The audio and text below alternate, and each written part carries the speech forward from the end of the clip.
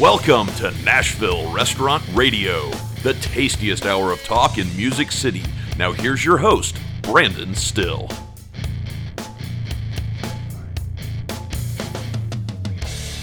Hello, Music City, and welcome to Nashville Restaurant Radio. My name is Brandon Still, and I am your host. We're going to be joined with our co-host, Caroline Galzin, very shortly.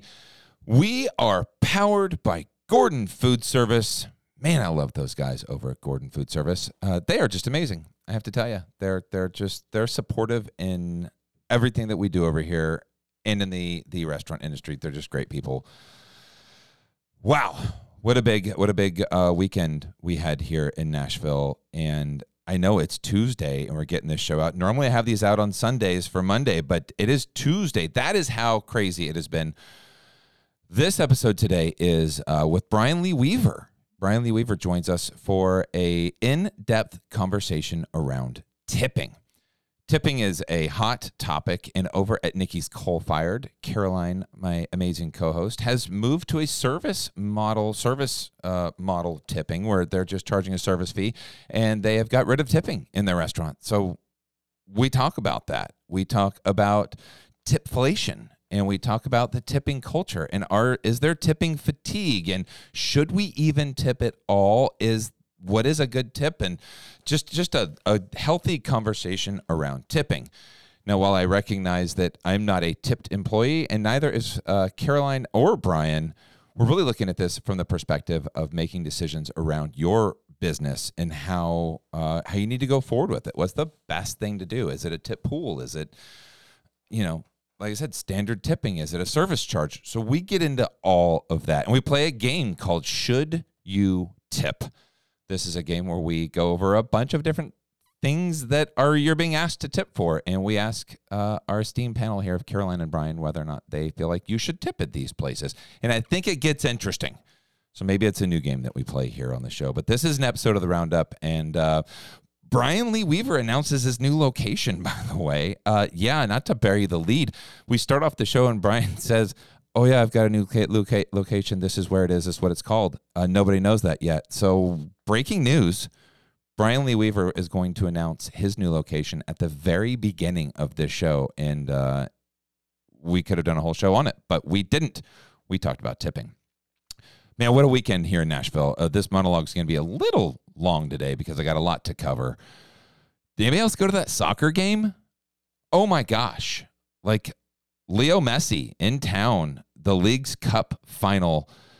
That was insane. What an event. I was so proud of our city and also discouraged at the same time. I'm sitting there. I go to the game. I have season tickets, and I opted in for all of the tickets, and I actually sold my tickets and upgraded to 2 really cool tickets and took my son. It was really an amazing moment as a dad, as everything. But I am a crazy person. And while Leo Messi's in town, greatest player in the world, all of this, I'm still a Nashvilleian, right? So I'm an SC fan. I go to a lot of the games. I'm wearing my black, Renaissance Bank SC jersey, and I'm proud. I'm walking around. My son's got his jersey on. We're like Nashville SC fans. It's cool that Messi's there because you get to see this great player who's never been in Nashville before, and you get to see him play live. But there were so many people selling Messi jerseys, like in the parking lot as you walked up. And all these people that were kind of sitting around us wearing these pink Inter Miami CF jerseys were Nashville fans, but they were wearing Messi jerseys. And you could see the creases in them. Like they just bought them outside. And I don't know. I had a couple different emotions about this. One thought was, get the fuck over yourself, dude. Who cares? Let them. People do your thing, man. Have a good time. Which is the healthy thought. Who cares what people wear to a game?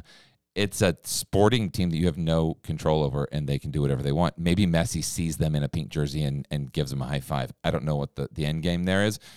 But there are people around me that were rooting for Nashville SC, but they were also rooting for Messi, but they're wearing a pink jersey. And I was like, dude, this is your town. How can you show up to a game in your town, in your stadium, wearing the opponent's jersey. I don't care who's on that other team. I don't care if fucking Michael Jordan plays for that team. Like, I'm still wearing the Nashville jersey. I'm still repping my hometown.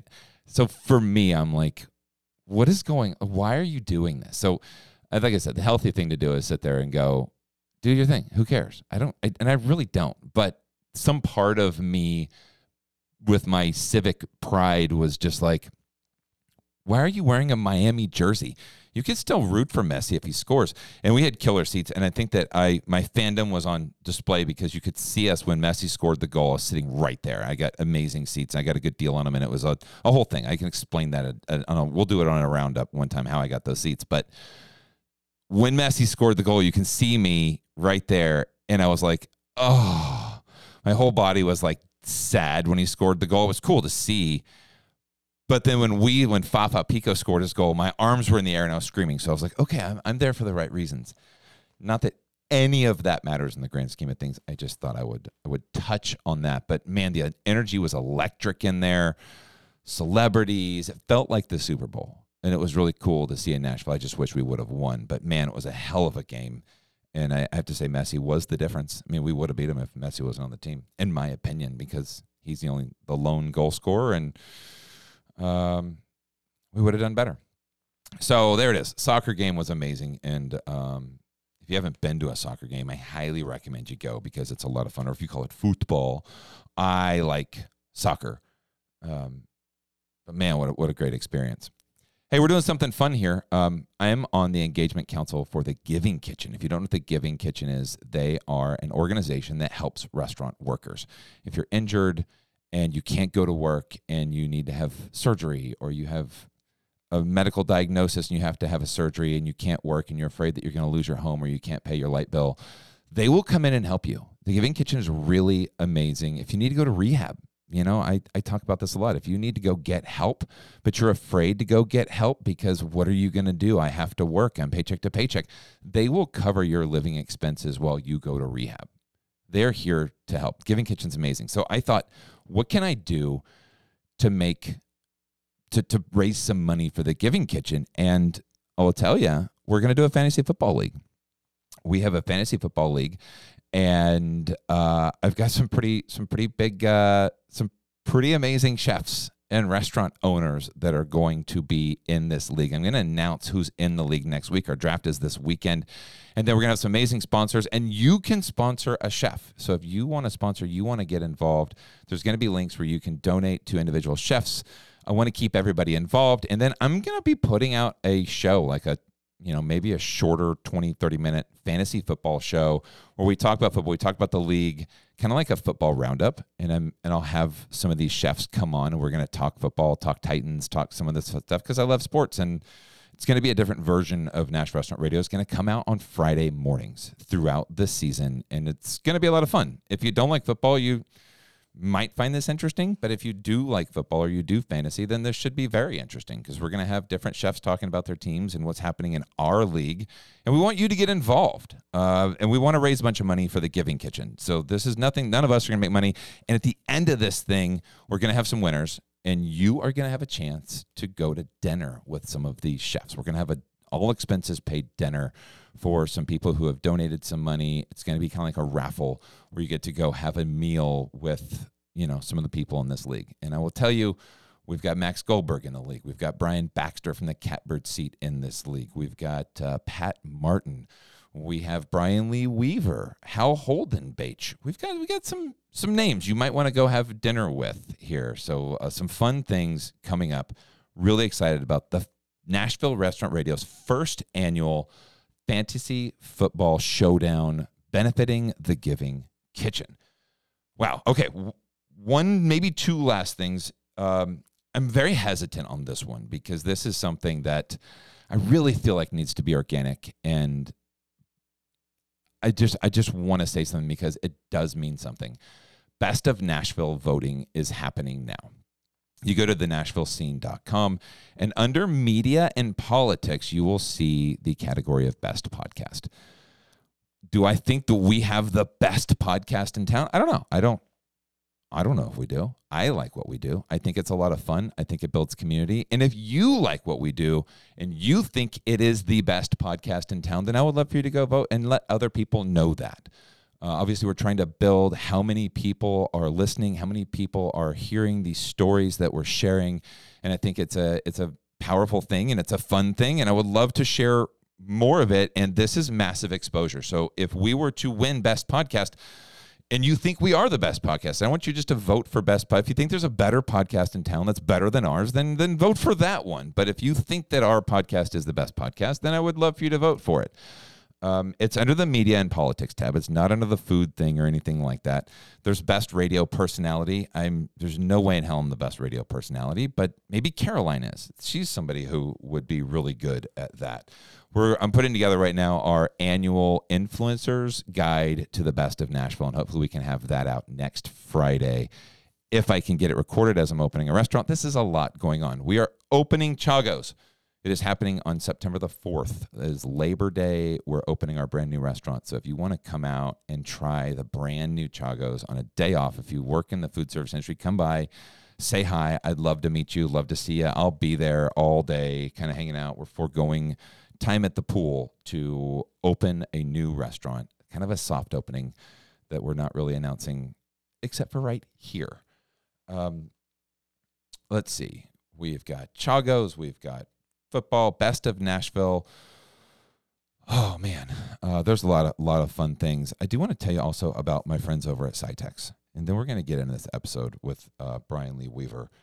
Ross Chandler is an amazing dude, and if you're frustrated because your linen company comes by and they constantly have just anybody sign the invoice, and you're like, why are we out of linens? Oh, well, they didn't have enough this morning, and they said they're going to bring some back by, and maybe they brought some back by, but we don't really know.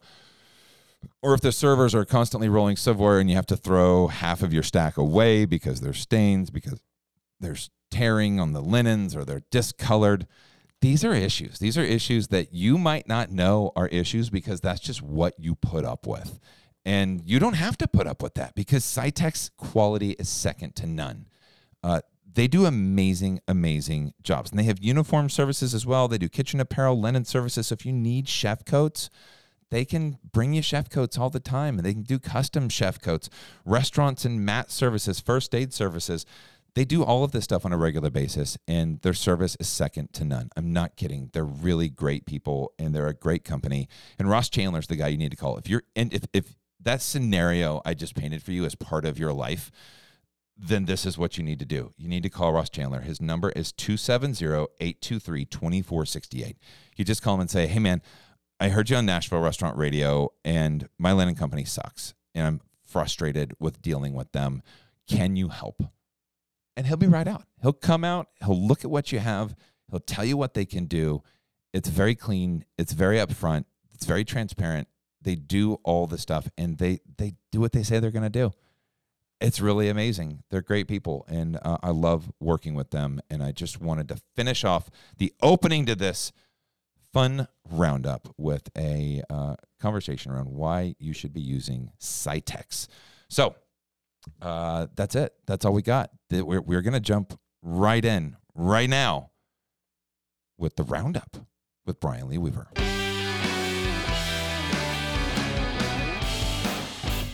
This is his fourth visit on the show. Yeah. Number 4. Hell yeah. Welcome to the Roundup. We are starting today. We're just off like shot out of a cannon. We're welcoming in Bryan Lee Weaver. Welcome to the studio. Thanks, Brandon. Again. Yeah. This is so exciting. I've referenced your signature up here all the time where Bad Luck Burger Club wrote Best Burger in Nashville. Then you kind of wrote right next to it, Best Burger in Nashville. And I thought that was the best. It's my favorite sign up there. Welcome to an episode of the Roundup. We are so excited. It has been 3.5 years in the making for Brandon, this episode. you are so excited. I am pumped today because we're going to talk about two things. Today we're going to talk about tipping. This is the tipping episode.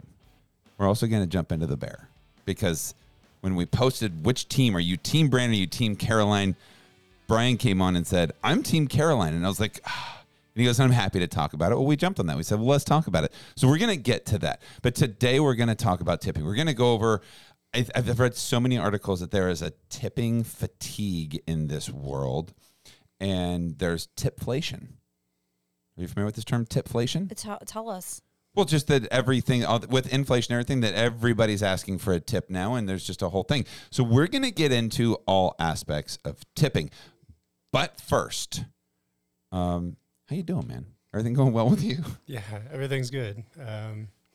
Just dealing with the Groundhog Day that is Red-Headed Stranger, and plugging away a little bit at the bee and working on a new spot. So Very exciting. Can you spill the beans at all about the new spot? yeah, I guess we could do a little exclusive stuff. Yeah. Okay. This is exciting.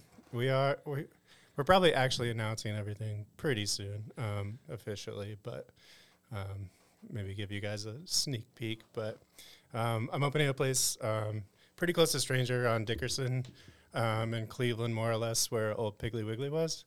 There's going to be, I think, 4 or 5 different concepts in there, but we're kind of taking the front spot, and we're doing like a vegetable-focused tasty menu. Oh my God. So it's not going to be like vegetarian. We might still use some elements of fish sauce and whatever. But It's just derailed the roundup. but I'm like, I want to know so much about this. yeah, I mean, we can talk about it for a while if you want. But the star of the show is going to be, produce, vegetables. We're going to sort of have 9 dishes at a time, each one focused on something different.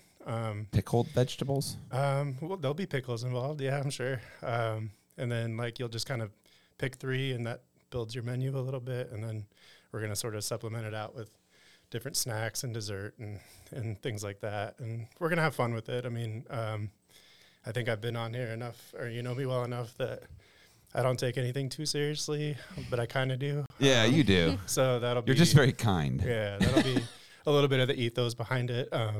It's called Fancy Pants, which is pretty fun. Love that. And the people I'm working with are really great. It's going to be dinner only 4 nights a week. Dinner only 4 nights a week. Fancy Pants. You heard it here first. Yeah. That's so exciting, Ryan. Congratulations. Congratulations, yeah. man. That is Good awesome. for you. And Can't wait to try it. We're going to have some really cool neighbors in there. I know Phil from Folk and Rolf is opening in there too. And Okay. I think the flower shop people are opening in there who used to have a shop in East before the tornado. And I think they're out by you in Belmead now. Oh, nice. Like the actual flower shop? Yeah. The one that was like on the Ernest video or the Ernest cover of his album Flower Shops? Morgan Wallen? I don't know if it was that. Like FLWR, flower shop. Yeah. The pink? I don't know. I don't remember that much about them, but they're good people. It was over... It was near 5 Points was where their shop was. And Yeah, they were like in an old house, right? Yeah. It was a beautiful space. Yeah. It's going to be a cool shop. And then there's a bar going in there. Not like that one? No, Oh, definitely that's not the that flower one. shop Yeah. in Belmead. Okay, Yeah. no, not that one. Okay, got it. Yeah, they're a little newer. At least the one that opened by you is. Okay, perfect. But yeah. Well, dude, that's really cool. What a fun update. Yeah. Love it. Now it's like a real roundup episode. Now we've got Right? news out Breaking there. news. What's happening? Yeah, that's really fun. Okay, for well, you. I'm like completely shooken right now because I want to talk about this for a long time, but I'm also like shot out of a cannon because I want to get into tipping. Are you going to have full service at the new place? Yeah. And tipping is a big part of the conversation there. Tell us about here. We're going to start off today, and I think that it's important that we all kind of give our original stance on tipping on the front end, and then we can have a healthy discussion around it. And at the end, if we change our opinion, then cool. If we don't, then we don't. But I think before we have the conversation, what is your stance on tipping? I mean, I can't stand it, but it's sort of a part of our lives. And what When we you try say to you deal can't with. stand it, as a consumer, like as a guest, you can't stand it, or you can't stand it as an operator? Just as a Human? concept, just as a human being, like I don't know. Like I'm totally fine with just paying the price of something, and like having that be worked into what it is. I mean, it's so arbitrary. And I'm also like, just being in the service industry, I'm like, oh, I should probably tip really well to make up for it or whatever, I don't know. it's never really struck me as That it made sense. fun way. Yeah, like I don't know. It's on me to like supplement income for people, and I've never really liked that, but it's just kind of how it is, you know. And it's grown and grown. I mean, you know, I like my place is like a fast casual spot, so you aren't necessarily paying for service, but you are in a way. So you know, I don't know. It's never seemed ideal, and now we don't really have an ideal way to deal with it. So, yeah. What about tipping like at random places now after the Oh, we'll get into that. That's a question after the fact. I will say for me, tipping was something that brought me because I was a server. I'm front of the house mostly, right? So when I was growing up in the industry, the level of service I provided helped. Like it was validation for me, right? So if I made somebody have a wonderful time and they left me a 35% gratuity, I think there was endorphins that happened that kind of kicked in for me that made me feel validation. Like, wow, they really enjoyed it. Or you get that $500 tip and you're like, I'm hooked. It was almost like gambling, you know, like there's just this thing that happens inside you that's really exciting. The negative side happens the same thing when you have a $500 tab and somebody gives you $10 where you feel down and it's horrible and you don't feel good enough. And I think that's where some mental health issues kind of come in because it perpetuates a feeling. I think that tipping for extraordinary service when people genuinely care, it's important. I think that it adds a little bit of that to the world, but I'm kind of with you. I charge 20% extra and I don't understand why in restaurants. I'm going to display later why it doesn't make sense. Like, why is it in the restaurant world people balk at paying for just the total amount that covers? You don't do that at a lot of other places. They just include that in the price. How come we don't do that in restaurants? Why is it this ambiguous? If you do this for me, I'll do this for you. And it's not standard. I think it's dangerous, and I don't like it either. I think that if we just went to a standard, this is what it is, and then we provided a service and you hired people that wanted to give you service, then I think it would fix a lot of stuff. Caroline? I don't know that I can say I have one opinion on tipping. I feel like I have kind of different opinions on tipping in different scenarios.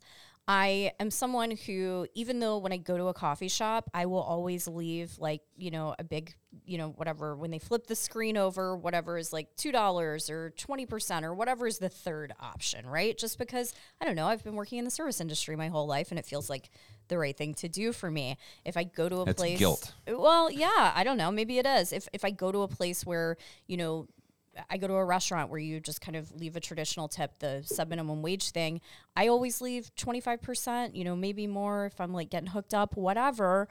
I, on the one hand, you know, agree with you guys that sometimes it's easier to just have that service charge included, know that everything's taken care of. You don't have to think about it. But then on the other hand, I think about when I was a server and I worked in more high-end restaurants and I could, you know, make that money that I wouldn't have made if I was just getting paid a flat wage. Like if I went back to waiting tables today, I wouldn't want to work at a place where there weren't tips. I would want to work at a place where you work for tips because I'm like, oh, well, I can go get a job at like, I don't know. If I was looking for a job in Nashville right now, I'd probably want to go work at like Carne Mare, somewhere with, you know, a nicer place, a high check average where I think I could really, you know, upsell and make a lot of tips. Yolan, exactly. Something like that. But I also feel like a lot of places that are the more high-end places are starting to just automatically charge that service charge. I can't recall, but I think Yolan does add just 20% to every bill. I believe Locust does as well. Certainly Catbird Seat. You know, places like this, more high-end places, I think it's just expected that service is included. So yeah, I don't know. I don't feel I have really one answer. I think I kind of have different answers for different scenarios. Yeah, I think I could get on that train too, for sure. Yeah, I agree with that a little bit. And it's like, you know, some of these restaurants that are higher end are just doing a service charge. And it's just so different, I think, for like career servers now than it used to be. And I don't know if that puts them at an advantage or disadvantage if they're doing a service charge or if they're just accepting tips. But from what I've seen, it feels like that some of the nicer restaurants are probably losing staff because they can make more money somewhere else. So it's not just the restaurant's consideration, it's also the people that work for them. Like, totally. yeah. Well, and then it's hard too because there's always been this big disparity between like front of house and back of house. It's like, I'm thinking, 15, 20 years ago when I was really kind of in my days of, being a server, being a bartender, I would walk with $300, but cooks are getting paid like $11 an hour. Now, again, I know that's a shocking number considering what most cooks are getting paid now, but that's just how it was at the time in Chicago. With that said, I mean, I worked with servers who would make close to $200,000 a year, and if they were working in a place where there was a service charge or tipping eliminated. And, I think Danny Meyer tried it, maybe 15 or so years ago to eliminate tipping all of his restaurants. And they ultimately wound up walking it back because the staff was like, we are not making the money we should be making. Yeah. So I don't know. I think it's very tricky. It's so ingrained in the culture of restaurants. But I do feel like it's changing. There are changes being made. I think that's a huge part of this conversation too, is just the equality of pay with front of house and back of house. And we've tried to deal with that at both spots, honestly, because like Butcher and B it's pretty traditional. Like there's no service charge. It's not a tip pool. So everybody gets their own thing. The back of house doesn't get tipped out. If I were opening that place now, it's not how I would do things, but we've been there for, getting close to 8 years now. And it's like, it's hard to change once you're already doing something that way. And then Stranger's totally different. Like we tip out the kitchen, I do think it's a little bit different for different restaurants and different types of services, but sort of the basics are the same of how you want to treat it all, I had actually reached out to you, Bryan, maybe at the beginning of the year. We were kind of trying to figure out what are we going to do with our tipping at Nikki's? How are we going to, are we going to change this to a service charge? Are we going to get rid of tipping? Are we going to do this? Are we going to do that? And I had reached out to you about Redheaded Stranger, as I have, I feel like many times over the year, just because, we do the counter service model. You guys do such a great job at it and always value your feedback. So what are you guys doing at Redheaded Stranger right now? Have you guys changed anything or? We changed, it's probably been about 2 years. Originally the kitchen wasn't getting tipped out. It was just all front of house. But there was still a pretty large disparity between what the front of house would make and what the back of house would make. So we started adding all of the kitchen staff to the tip pool, and it's still, the front of house probably makes a little bit more, but, it's pretty close to even. And then the burden as an owner is like, okay, like now I have to pay all of these people more or less in hourly wages, and like figuring out how that works. And, do we want to have a service charge? Do we want to just raise prices, which I think is trickier at a place like Stranger where it's a lower check average and stuff. So, but that's sort of where we ended up, that I think it's pretty fair at Stranger, but it's still, our labor's gone up, like as an operator, significantly, just making that small change. All right, I'm going to switch gears a little bit because I want to open up a conversation around some things. I think this will bring us back to all of this. Pandemic happens, right? People are very empathetic to workers, to people that are deemed to be essential, and they're ordering food to go, and they're tipping to go people. And, hey, look, dude, you came to work. You're putting yourself at risk. I'm going to give you 30%. I'm going to tip my delivery guy massive amounts of money, right? And there's a lot of that. And the people of the world came so strong for the service industry and all over the place. Well, now we're not in that situation. Everybody's out living their best lives. And kind of that expectation is still there. People were like, hey, you did this before, let's keep this up. And I think that now there's new technology, right? So every single POS system, and there's Square, there's a million of them, and they all have this incorporated gratuity option, right? So everybody in the world has been somewhere where they've paid for something, they've gone to a counter, they've paid for something. And I think that's how they do it at Redheaded Stranger. You pay your card, then it says, would you like to leave a gratuity, right? But you've gone somewhere, and then they've flipped the thing around. They said, it's just going to ask you a few questions, and then the people sheepishly walk away. And like, I was at great clips the other day, and the woman goes, "It's just going to ask you a few questions," and I go, "As if you don't know what those questions are." Like they act like it's going to ask you if you want to leave a gratuity. Just say that, and then walk away. But they have this ambiguous. It's just going to ask you a few questions, and I'll be right back. Yeah. And it's like this real awkward kind of a moment. Like they're going to ask you if you like to leave a gratuity. What is it? So I've created a fun little game. Not really a game. I've got like 15 different places, and I want to ask you whether or not you feel like you should leave a gratuity at these places. Are you guys ready to play? Yeah, let's go. Ready. It's called Should You Tip? Okay, sorry. No. I'm getting myself in there. Come on. That was a good intro. All It right. was good. Anyway, this game is called Should You Tip? We're going to start at the convenience store. You go to twice daily. You go get a water, a coffee. You go to a counter. You pay. Should you tip? Caroline. No. With the caveat, when you're in like New Jersey or somewhere and somebody actually pumps your gas, I would tip somebody It's for a gas station. Oh, so not a gas station, just the convenience store. We can that'd be the part B of that. If somebody pumps your gas for you, they're providing a service, and I think yes. But at a convenience store, you're just buying a soda?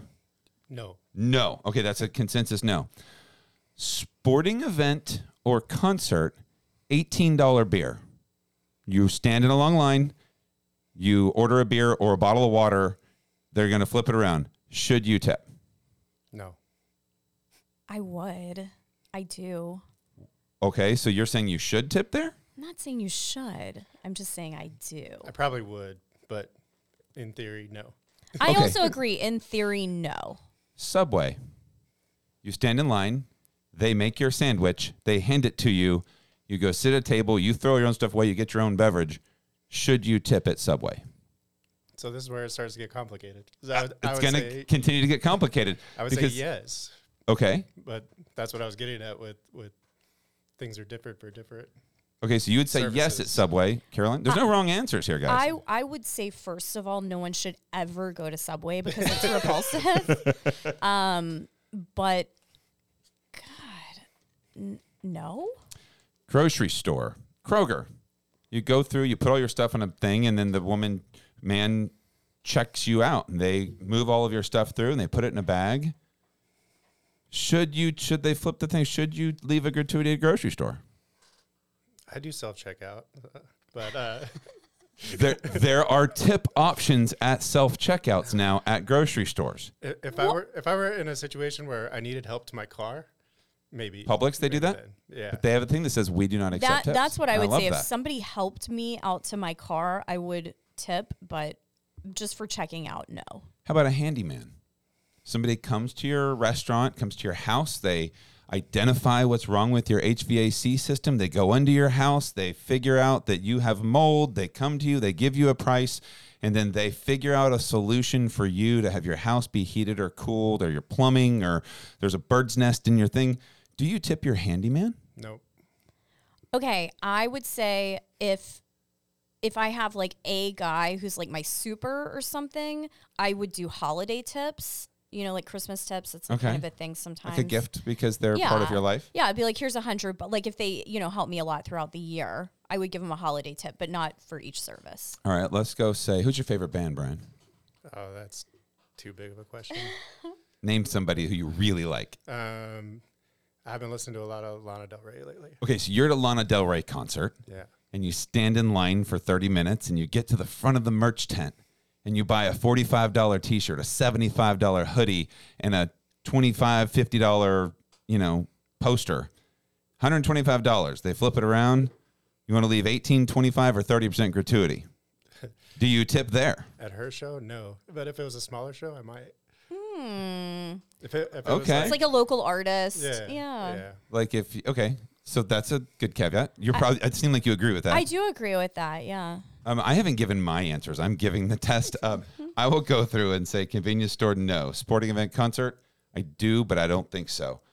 Subway, no. Grocery store, I do if I go to the butcher and they make a special cut for me. I always leave cash. because that's a thing for me. Handyman, I think yes. Merch tent at concert, I agree with you on that one. Hot dog vendor, you're downtown, you're drunk, you're getting a hot dog on a street vendor, it's $5. The guy makes you hot dog, hands to you. Do you tip him? Her? I probably would. Yeah. Yes. Starbucks. I don't go there. Well, I was going to say... But yes, I would. Well, Starbucks, yes, I or do. like Frothy Monkey. Yeah. At coffee shops, yes, I do. Okay, coffee shops in general? Yeah, but I don't think Starbucks asks for tips. Okay. Yeah. You go to a bar, you sit down, you order a bottle of beer, they open the bottle of beer, set it in front of you. Do you tip? See, now you're trying to trick me because that's the same as the baseball game or whatever. No, but it's now we're in a restaurant and it's a $4 beer. Yeah. It's not an $18 Bud Light. The $18 Bud Light where they're gouging you because you're in the stadium is different. Yeah, At a bar, this is how they make their money. You set down a beer. Do you tip there? but that's I'm going to trick you on the next one. That's what I want to get into because. All right. Yes, I would tip there. All right, so I don't drink alcohol. I sit next to you at the bar, and I get a glass of ice water where they have to go get a glass, fill it with ice, and put water in it. They set it next to me. I have zero tab. Do I tip? Yes. Yeah, you should. When I was a bartender, it was like I felt like the culture around bartending was if you asked a bartender to make change for you, you leave them $1. You're taking up a seat in real estate and not paying. So that's part All of right, it. so this is all fantastic for later on conversations. I love this. Your dentist or your doctor? No way. No. Okay. Home Depot. What Home Depot? Like at You the have cashier? you have a flange, and you go in there. You find a guy working there, and you go, "Hey, I have what's this." a flange? Well, you have. Okay, let's say you And have. he tells me what it is because I don't know. Okay, perfect. You call somebody and they say you need a flange, and you go in and you go, I'm fixing my sink and I need a flange. And the guy goes, okay, you show him a picture, and then he walks you through the store, he finds a flange for you, figures the right size, gives it to you. Do you leave that guy $1? No. Yeah, some of this is tricky because I never have cash. But if they went above and beyond, I might figure Let's go out Home something. Depot. You need a paint, and you come in with a splotch of color, and you go, hey, look, I need this paint. He goes, what kind of paint do you need? And you're like, I don't know. What are they called? And he says, we have eggshell, we have satin, we have high gloss. And then he walks you through all the different kinds. Then he comes over, he matches the paint, he figures out the paint for you, shakes it, puts it together, hands it to you, and does all the work for you. And you're like, wow, that was really cool. I had this splotch of color, and then you just created the perfect thing for my baby's nursery, and now I'm going to take this home and I'm going to complete my project. Nah, I wouldn't. You don't tip the guy. Okay. No. Liquor store. Nah. No. Okay. Pharmacy. No. I mean, well, what are we talking here? No, no. Baskin Robbins. I probably would. I don't think so. Okay. I don't, yeah. Mattress store. No. No. I'm reaching. That, my friends, was should you tip? All right. Here's the thing. A lot of those intersect because the way that I believe gratuity should work is when you go above and beyond because you genuinely care and you've taught me something or you help me above and beyond the scope of what is expected. That's to ensure the proper service. That's where I want to give you something extra. I think we should pay people a fair wage across the board in everything that we do. And we should charge what we need to charge for things to pay people that. I think tipping should be across the board in all areas and should never be expected. And I think that it is expected in restaurants because people, for some reason, balk at spending $80 on a filet. That seems like a lot of money, but if you buy a $60 filet and you leave a $20 tip or 20% tip, I mean, that's $72. That's what the filet actually costs. I feel like there's some smoke and mirrors with why we use gratuities in restaurants because we want to make it, because people don't want to pay that much for food. Because McDonald's, you can go get you can get a Big Mac meal with French fries and a Coke for $8.99.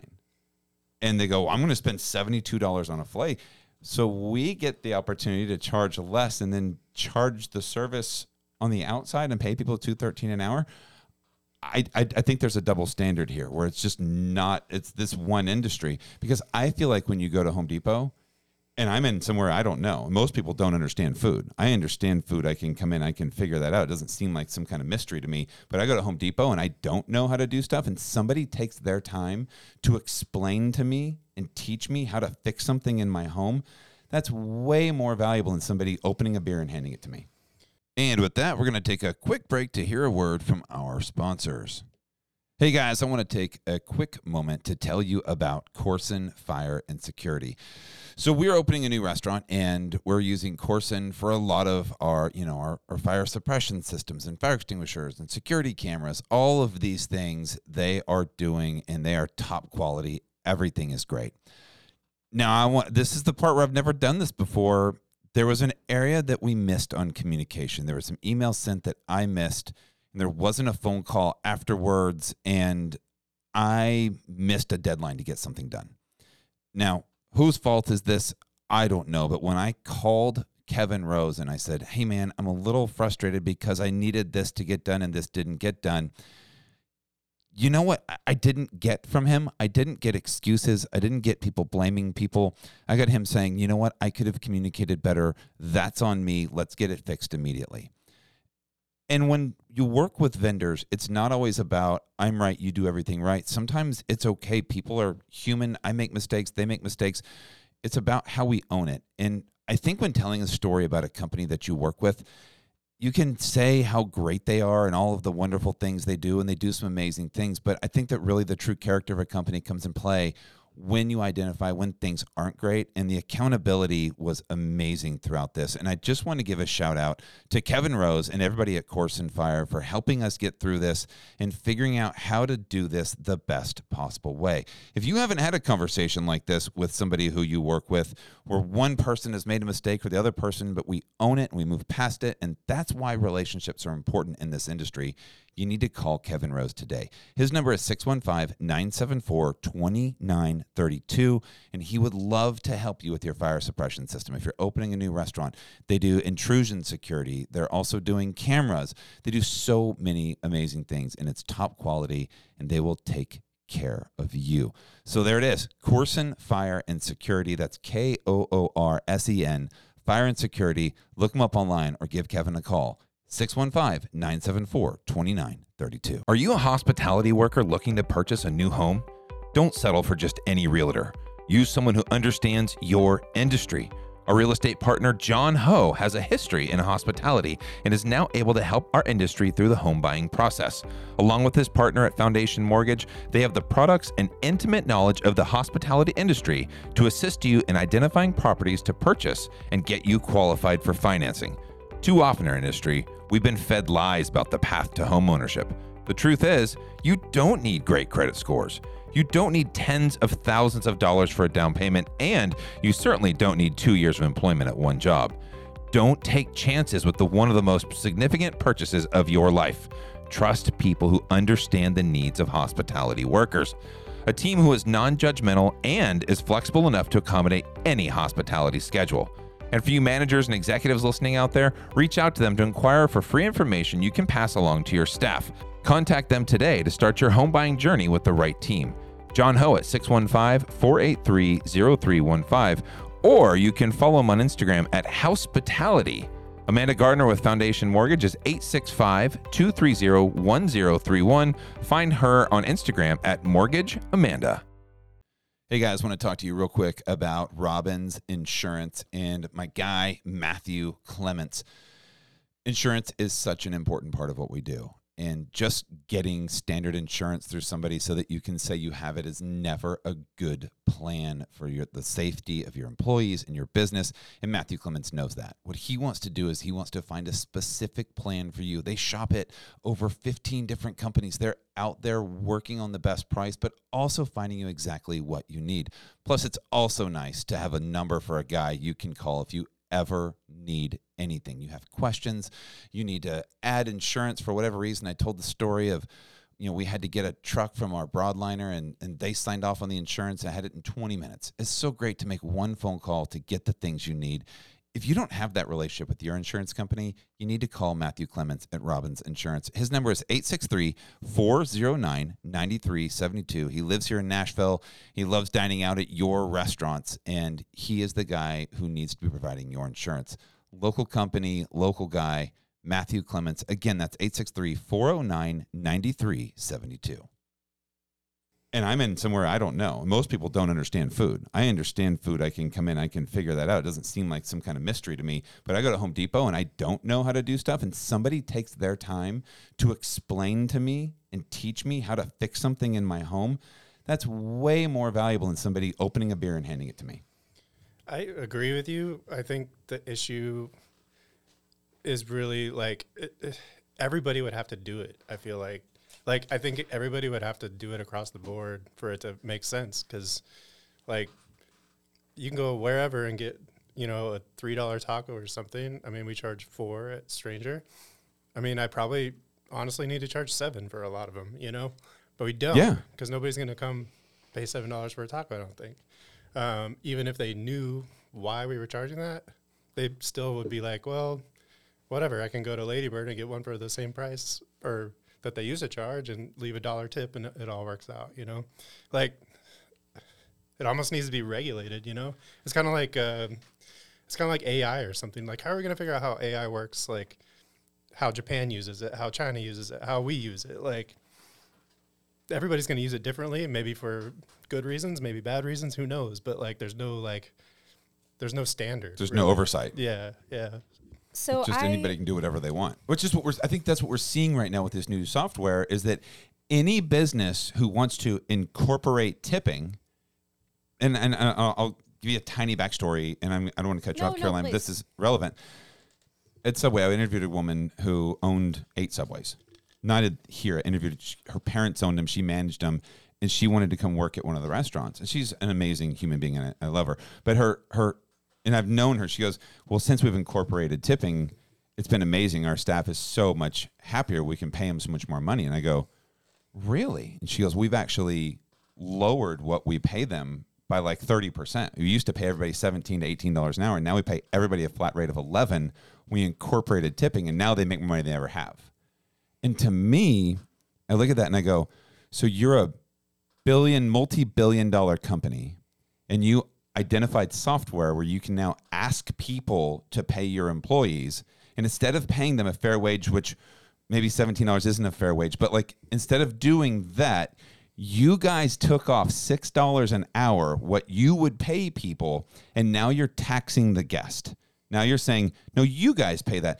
Everybody who owns a Subway got a 20% spike in their shares of the company when they incorporated tipping. It wasn't a thing, but then now they have software. They go, oh, no, when you put your credit card in, now we'll just ask them for a tip, and now our people make more money. Like, well, you just started taxing your guest because the software was available. And that's where I start taking issue with this stuff, because it's just you're already making a ton of money. Why are you doing this? And that's kind of my point with, are we getting out of control with how we're taxing the consumer? That's the tipflation that I was talking about, is that everybody is now jumping in on that wherever they can, because they're seeing a mass increase in profits when they just ask for tips from their people. And I think that people are getting really tired of it. Yeah. I think that there's a lot of fatigue around getting asked for tips from the average consumer. Where does it stop? That's why I said dentist. You're like, no, like, when you go to the dentist and they ask you to pay your copay, believe you me, there's going to be a tip on it before you know. You're going to laugh because you're the dentist. You're going to put your card in, and they're going to go, they're just going to ask you a couple questions, and then we'll see you next week for your new appointment, wherever it is. And you're going to go, you want a gratuity? Like, well, we came in and identified all these issues, and we cleaned and we did the stuff. Like, that's a service. And she smiled, and you listened to really calming music, and we had laughing gas. Like, what do you mean? This was we have feng shui in the building. Like, you need to tip us for that. This is a service we're providing for you. Why are you not tipping us for that? It's just so hard to, like, where do you draw the line on stuff, you know? Like, when you're talking about going to the baseball game or whatever, you pay $18 for a beer, or like the Titans game, whatever it is. Like, you know that you can go get that beer at the store for $2 or whatever. That Coke that you're paying $10 for the movie or what, like, you know, you might tip on that, you might not, but like, you just accept that I'm going there and that's the cost of goods, you know, and I don't think that we're to that level with food for whatever reason for the most part, which is part of the problem. Because you go to a movie theater, you're trapped. You go to the airport. You go to the airport and it's like, what? This coffee's $9? Like, where else are you going to get a coffee, dude? You're through at TSA. You have to buy it from me if you want coffee. And they know that at a Titans game.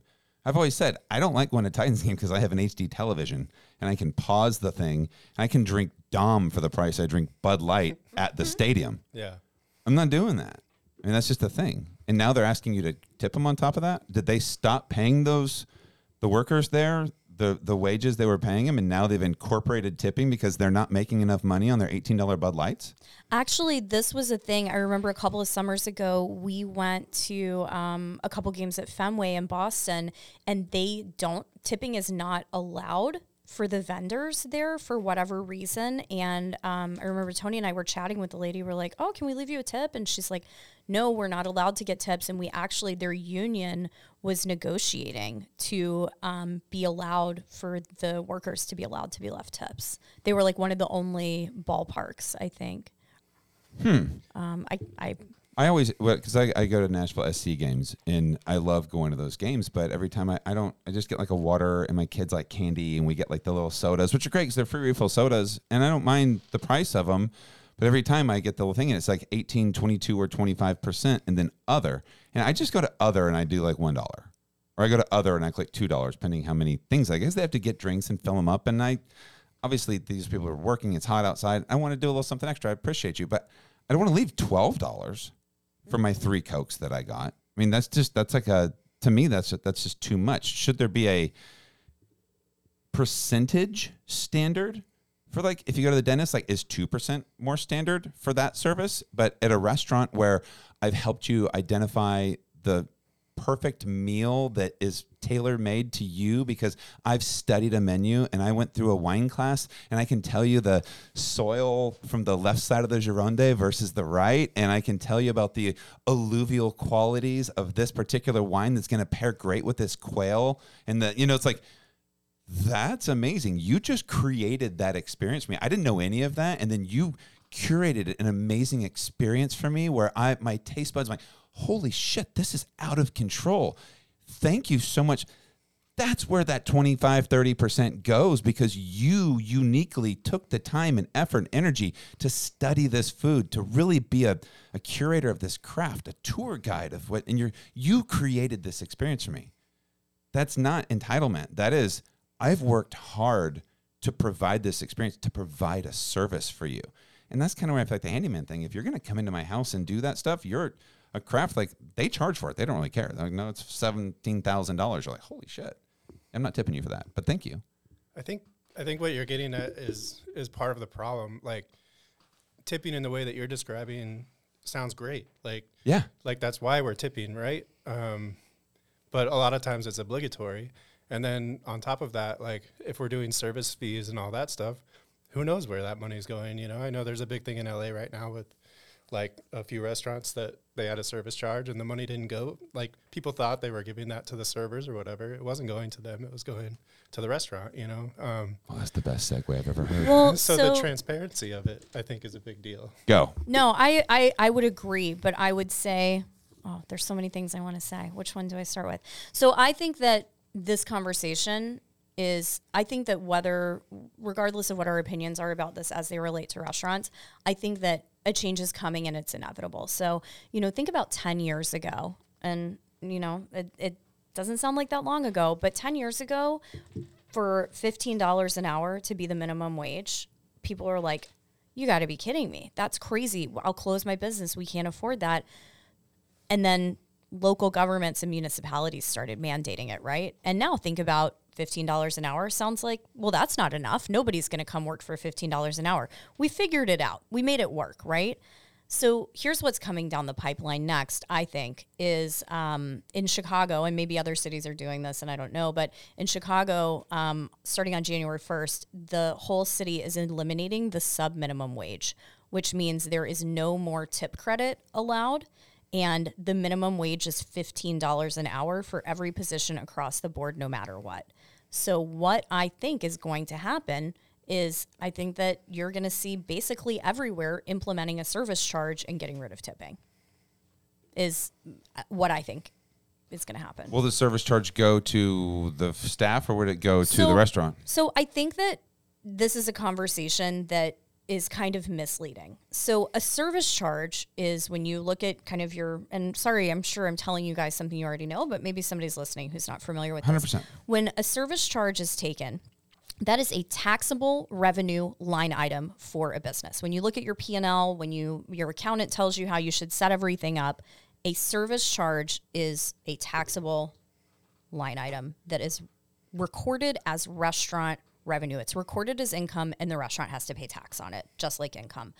A tip is not that. A tip is something completely separate, and legally all tips have to be given to employees. And there's all sorts of, rules around who can have the tip and who can tip out and who can this and that. A service charge is, like I said, because it's an income line item that's taxed, it is up to a restaurant to do whatever they please with that service charge.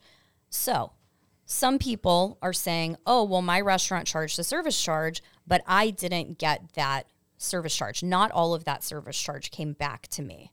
And in some cases, that may or may not be true. But the service charge is... It doesn't have to go to them. It doesn't have to legally go to them.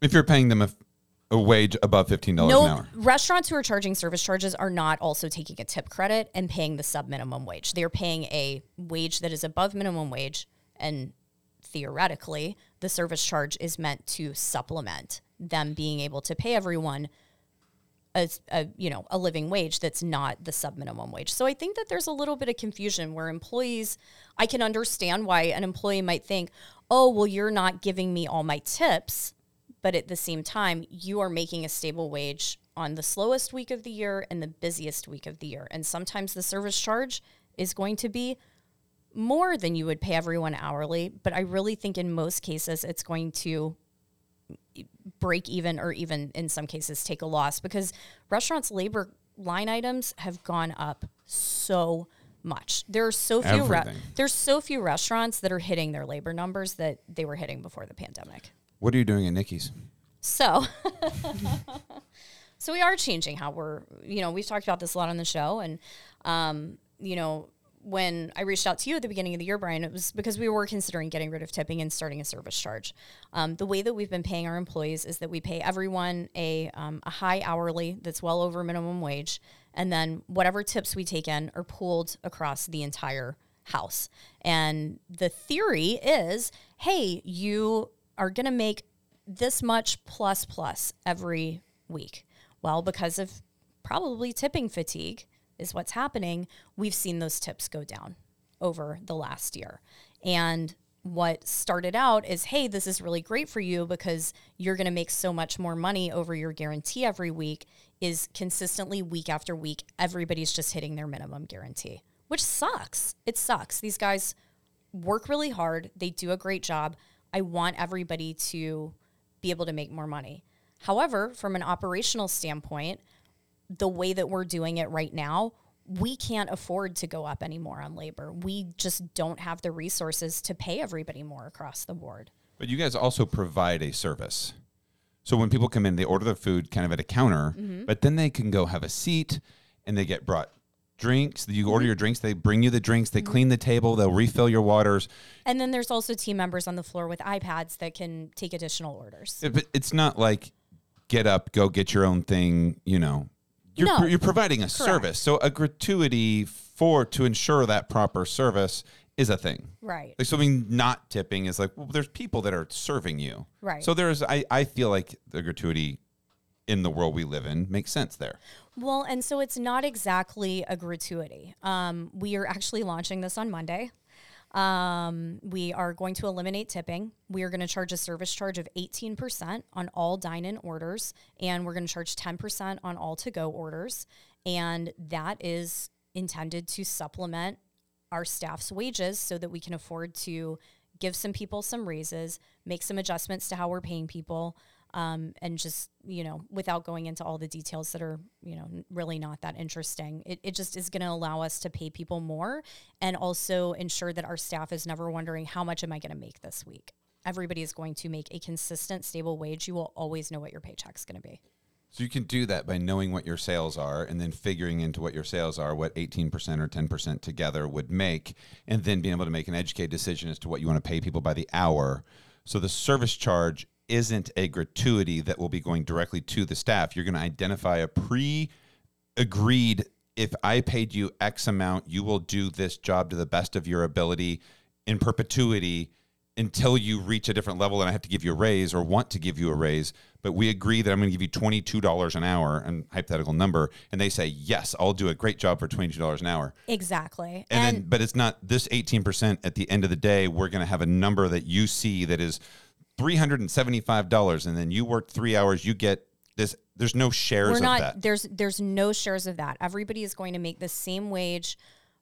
If it's the busiest day or if it's the slowest day. Now, with that said, we are also being very transparent about who qualifies for raises and who qualifies for additional pay and trying to make that very fair.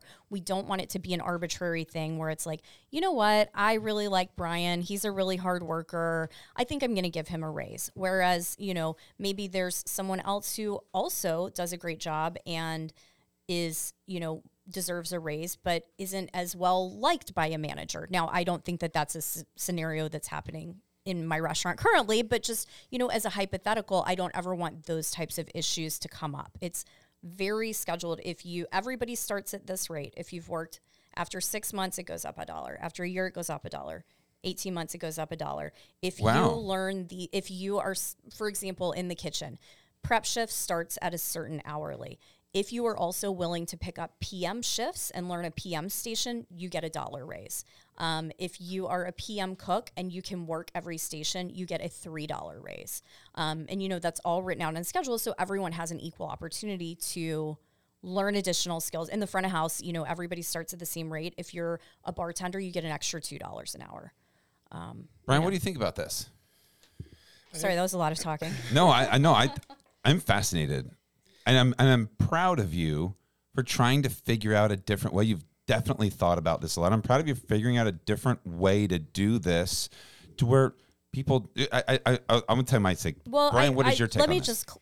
Let me just wrap that up really quick too by saying, back to, when we saw that places are changing the minimum wage to $15 an hour during the pandemic, I said, hey, $15 an hour minimum wage is coming. It's coming. We have to figure out how to make this work before we are mandated to make it work. We have the time to figure it out now, and we did.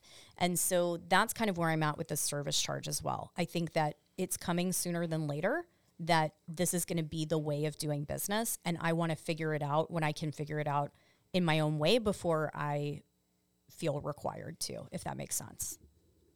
Yeah. I think that's great.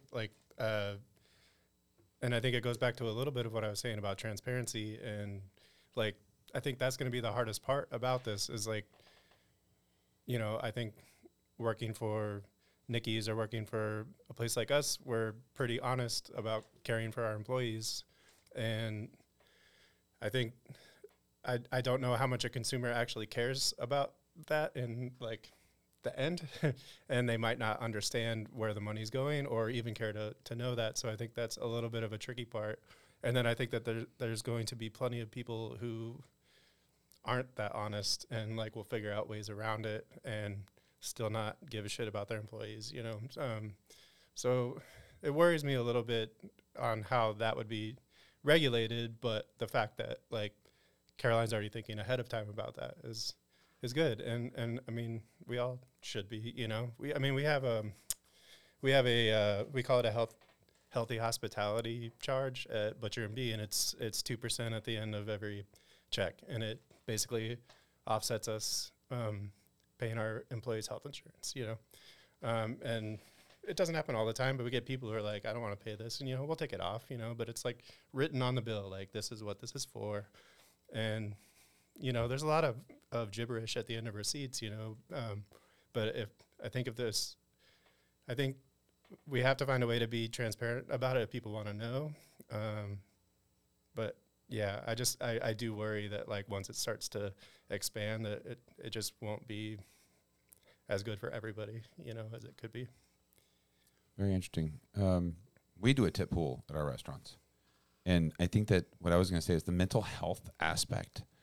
And, when I was younger and I waited tables, you had rent due first, or you had to the 5th to pay rent. And on the 1st, I went, oh shit, I got to pay rent. And so that's the first of the month is really easy to get people to pick up shifts, right?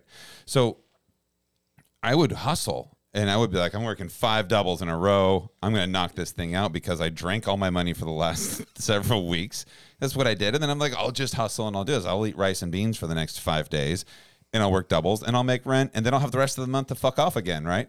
And so I would show up to work, and if it's slow and you're a double, you get cut first, and you have the 2 old women that have the, I'm going to split the soup and salad with a bowl of lemons and waters, and make sure you get extra sugar, and they make their own lemonade. It's a $12 check, and they split it, and it's like they leave you 75 cents, and you're like, fuck. And that was your only table for the day. And so you'd come in, or you'd get like 2 tables, and they're like, hey, you're cut, you're a double, go ahead and get out of here. You're like, so I got up at 9. I had a dry clean uniform. I showed up. I did my open duties. I cut 3 pans of lemons. I cleaned my section. I was there all day. I ran everybody else's food. I only had 2 tables. I didn't do much. I made $9, and I was there for 5 hours. That's not going to cut rent. So then that night, now pressure starts building. I got to make money tonight. And your focus now isn't on serving the guest. Now your focus is on, I need to get bigger tips. This is another aspect I thought. Do you think tipping increases theft?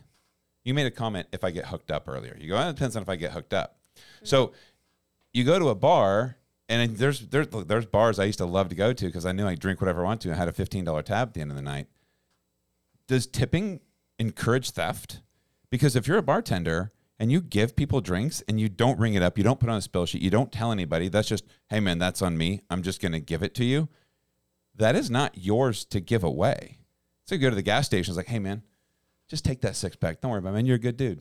Hey, but give me $5 for that. Like, so you're letting me steal this? You're giving me something for free in hopes that I now give you cash that you can take home?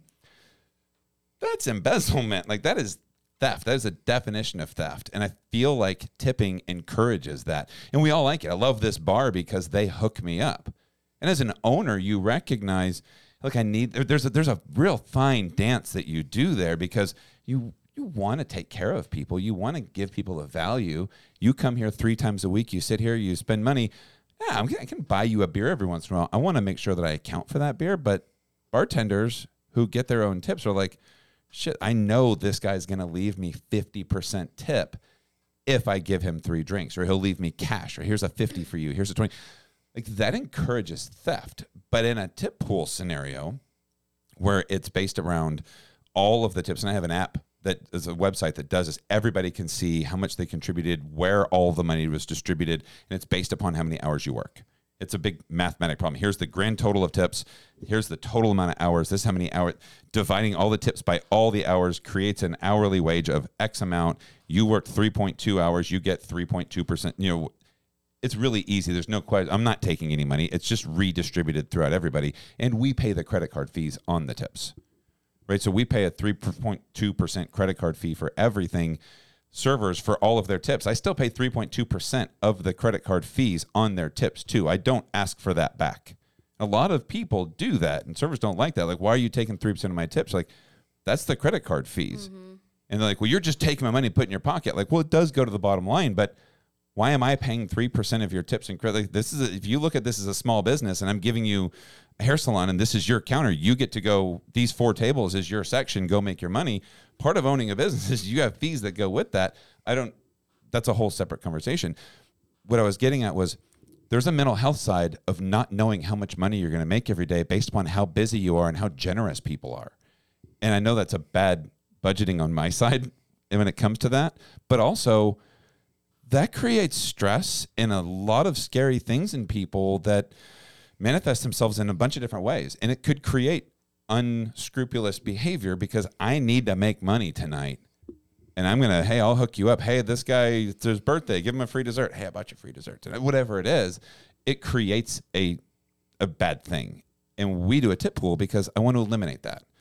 You come to work, you're going to make money. If you're the top breadwinner for the day, chances are you're not going to make all of that money. But you had a bunch of support from other people who helped you do that. See, I will say, though, when I was a server, I would never work at a tip pool place. I hated working at a tip pool place because I knew how to sell, and I'm turning in $300, and my coworker's turning in $100, and that sucks for me. We're going to talk more about this right after these words. Hey guys, we are supported by Charpier's Bakery, and we've been supported by Charpier's Bakery for the last year. And I tell you, I couldn't be more proud of this partnership. Guys, they're a locally owned and operated bakery right here in Nashville for the last 36 years. Yes, they deliver fresh baked bread daily to your restaurant's back door. And man, is it good. You want to know what kind of bread they make? Go check them out at charpiersbakery.com. That's CHARPIERS bakery.com. So they have over 200 types of bread. And if you're wondering, well, hey, look, it's a special recipe that I like to use that, we bake it in our house and it's a kind of a pain, but we like to do it. They can take your recipe and make that bread for you without any of the hassle, the mess, the labor. They'll just deliver right to your door every single day. It is freshly baked.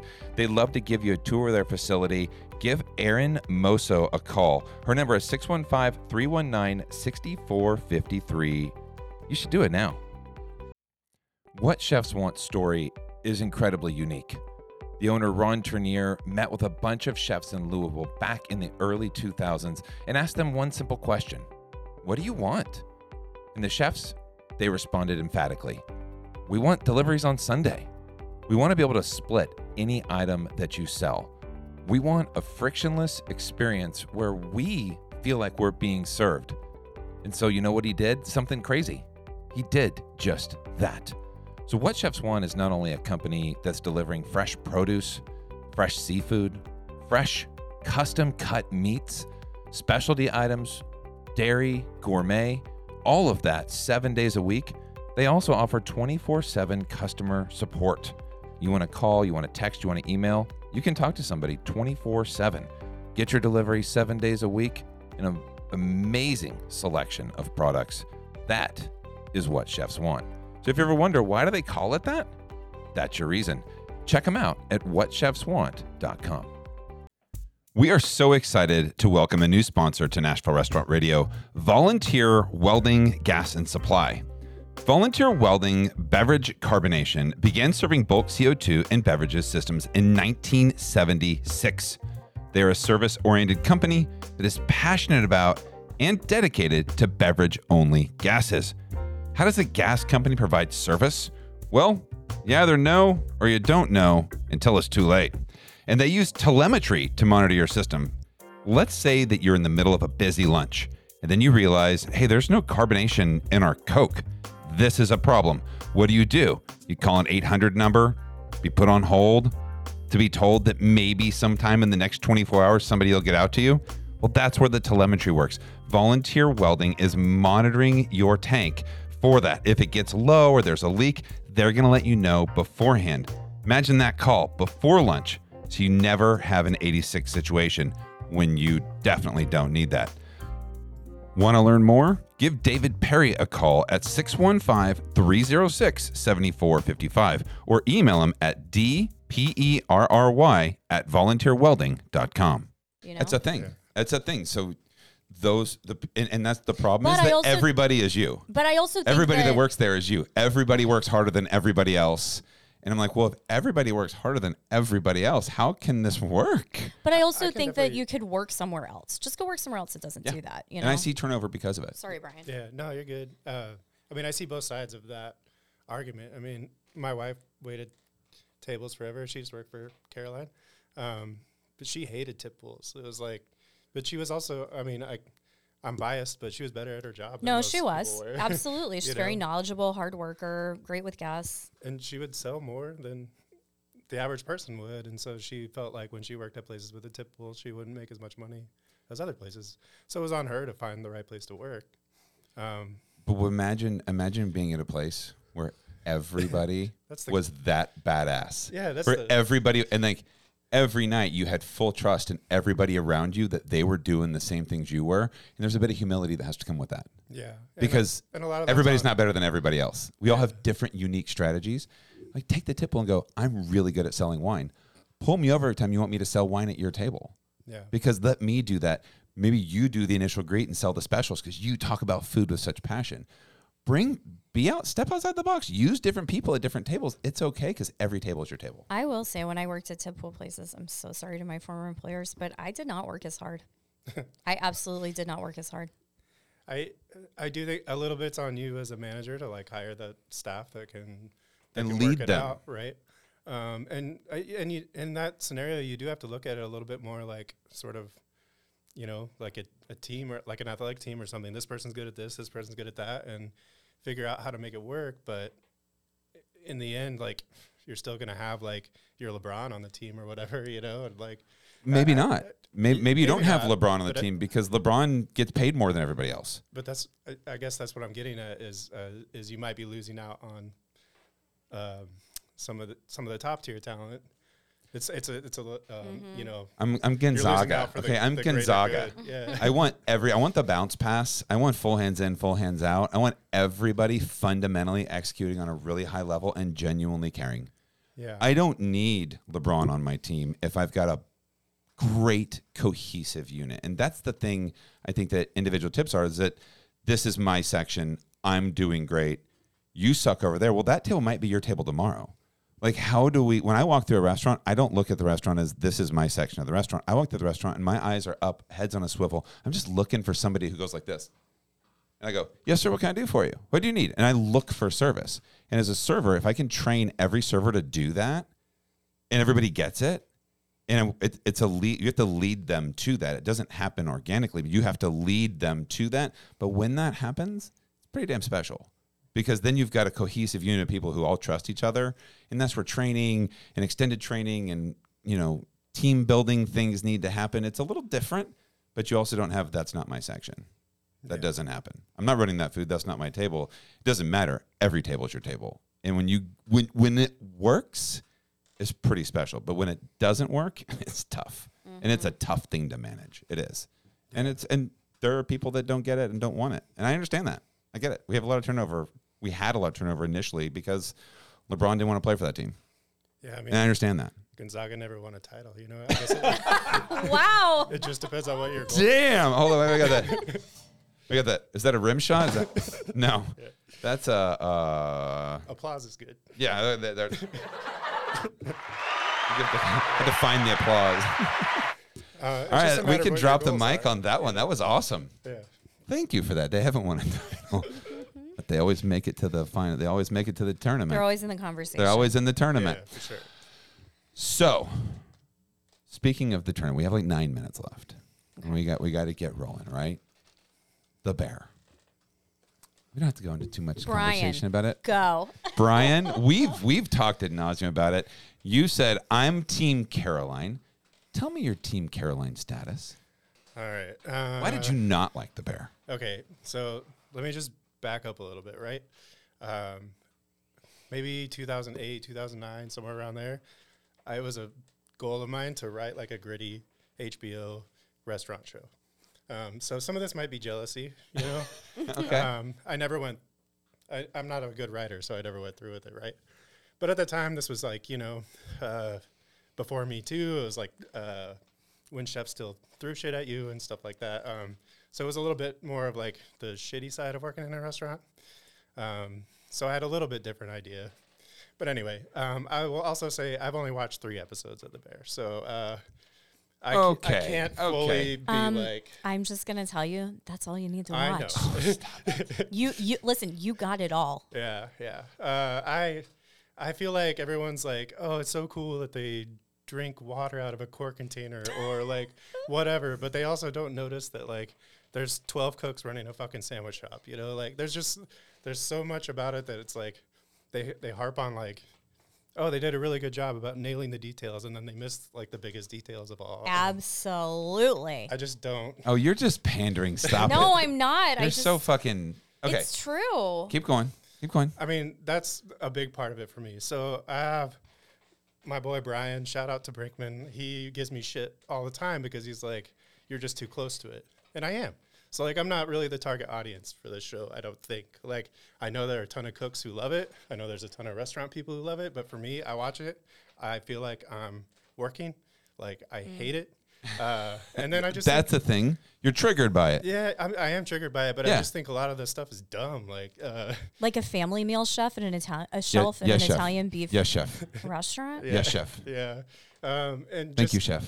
Just I don't know. It just I think maybe you brought up like the buying meat from the mob or whatever. Like, That's a good point. it's so ridiculous. Like Listen, I'm not arguing any of that. It is a television drama. Well, it's actually by the Emmys. It's a comedy. Yeah. Which is ridiculous. I mean, it was a comedy to me, but I don't think in the way they intended.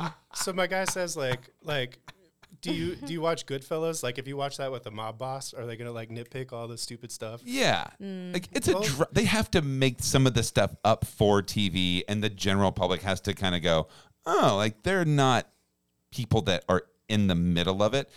I liked the subtle nuances of little like storylines that they pulled out, and I'll say it 100 times, where they have people who work in an Italian beef place and that don't give a shit, and then all of a sudden they add structure to them, and you see people blossom. You see them go, they start caring. But that's not what an Italian beef place is supposed to be. It's supposed to be fast food. You're kind of not supposed to give a shit. It's on a steam table 100%. with a roll, and that's kind of like part of it. Like, if you actually go to an Italian beef place at lunchtime in Chicago, it's like, what do you want? What do you want? What do you want? What do you want? Like, it's just, you know what I mean? It's not part of the charm. It's not supposed to be that, and it's idiotic to try to make an Italian beef stand anything other than a fucking Italian beef stand. Unless you're like a James Beard nominated chef who was the best restaurant in the Then world, go work at but he inherited it. He's got to come in, and there's a storyline with his brother dying. He wants to continue this legacy, and his brother would never let him work there.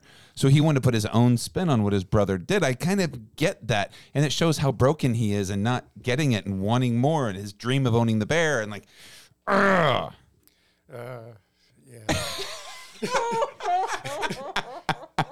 I guess the story just doesn't. You got to watch. Grab me Okay, I watched the first 3 episodes, and I did the same thing. I never watched another one. She watched the whole thing. I did not watch the whole thing. You've never watched the whole show? No. What have you- I watched like the first 2 episodes of the first season, and then I watched more episodes of the second season, but I watched like 5 episodes of the second season. I can't get through the whole thing. It's so Okay, never mind then. Never mind.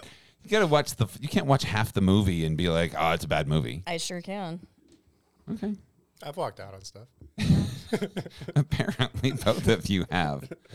I watched the entirety, and maybe it made more sense to me because I watched the entirety of it, and I suspended disbelief for a minute. That's the problem. You watched the last episode, where the woman was sitting at the table. I did watch the last episode. I mean, that I get that. Listen, like, it's not a thing. I got it. I promise you, I didn't miss anything.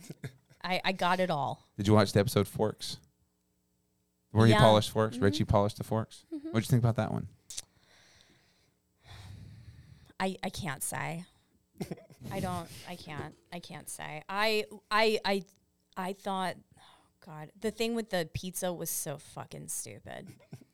Like, why do you need to like plate it like you're like, just give them a pizza the way it's intended to be eaten. If they wanted a deep dish pizza, give them a deep dish pizza. You don't need to like put it in a ring mold and like it's. Well, that was directly from the book Unreasonable Hospitality. That whole scene. No, I know, but I'm saying directly from his story in the book, where he took the hot dog and he made it all fancy. Well, because that's what they did, and that's what Will Guidara did. Is he got a hot dog, and then the chef, he says he put a smear of this here, and he put a little bit of ketchup and a little mustard and a little bit of relish, and like made it super fancy because they were 11 Madison Park. I think they took that straight from the book. I think there's something cool about somebody doing that who's never done it before and you've never heard of it before. But I feel like at this point in our restaurant society, it's like a little.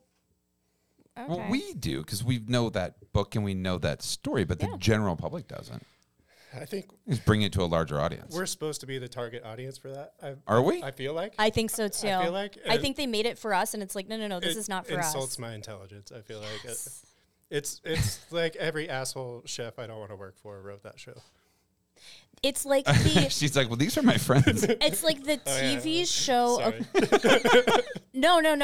It's like the TV show equivalent of a guy who just finished his first semester of culinary school and is like, I read Favakin and now I'm gonna roast beets in dirt. Like, it's that, right? Yeah. Yeah. Yeah. We all Okay. love But fermented doesn't know how to make like a stuff, salad dressing properly. The discussion should be over now. Yes. Do we continue talking about the bear? We're done. All right.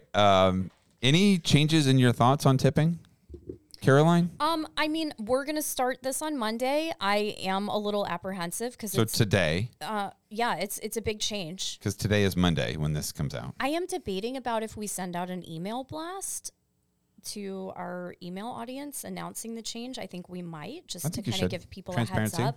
up. But we are really leaning into, from the customer's perspective, we're really leaning into having an awareness of tipping fatigue. And our language in the restaurant is you don't need to tip. We're adding a service charge. And there's a QR code that people can scan to go to a webpage that is like a longer explanation of what it is. You're very brave.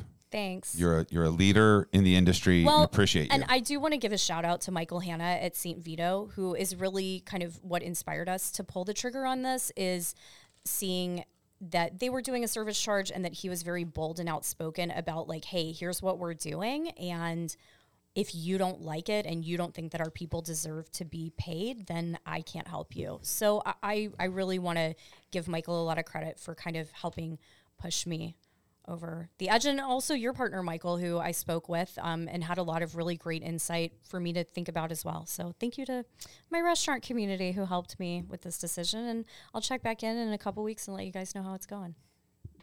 Brian, any final thoughts? No final thoughts.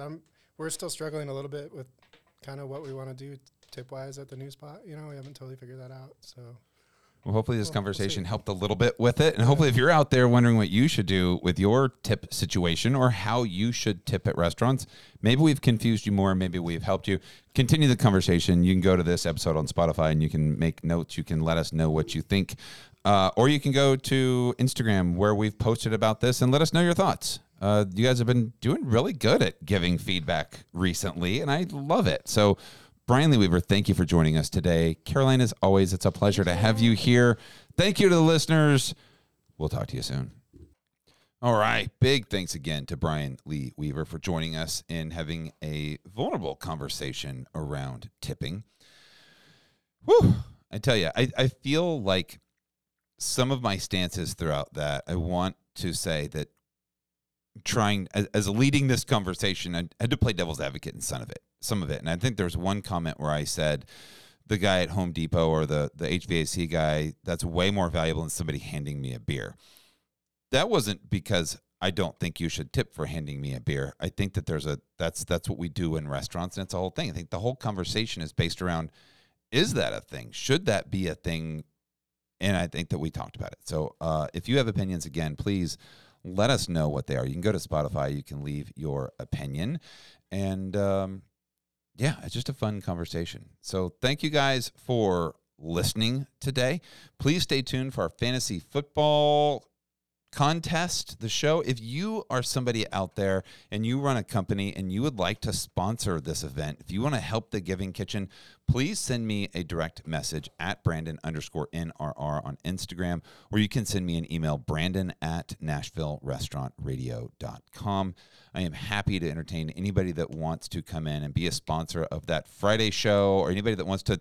This money is going to go directly to the Giving Kitchen. So we are raising money to help restaurant workers, or you can sponsor a chef throughout the course of this whole thing.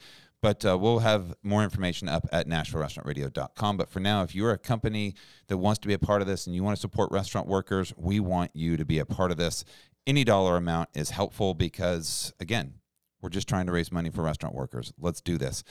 Anybody out there who has a company, again, message me. Thank you guys for listening. Hope that you are being safe out there. Love you guys. Bye.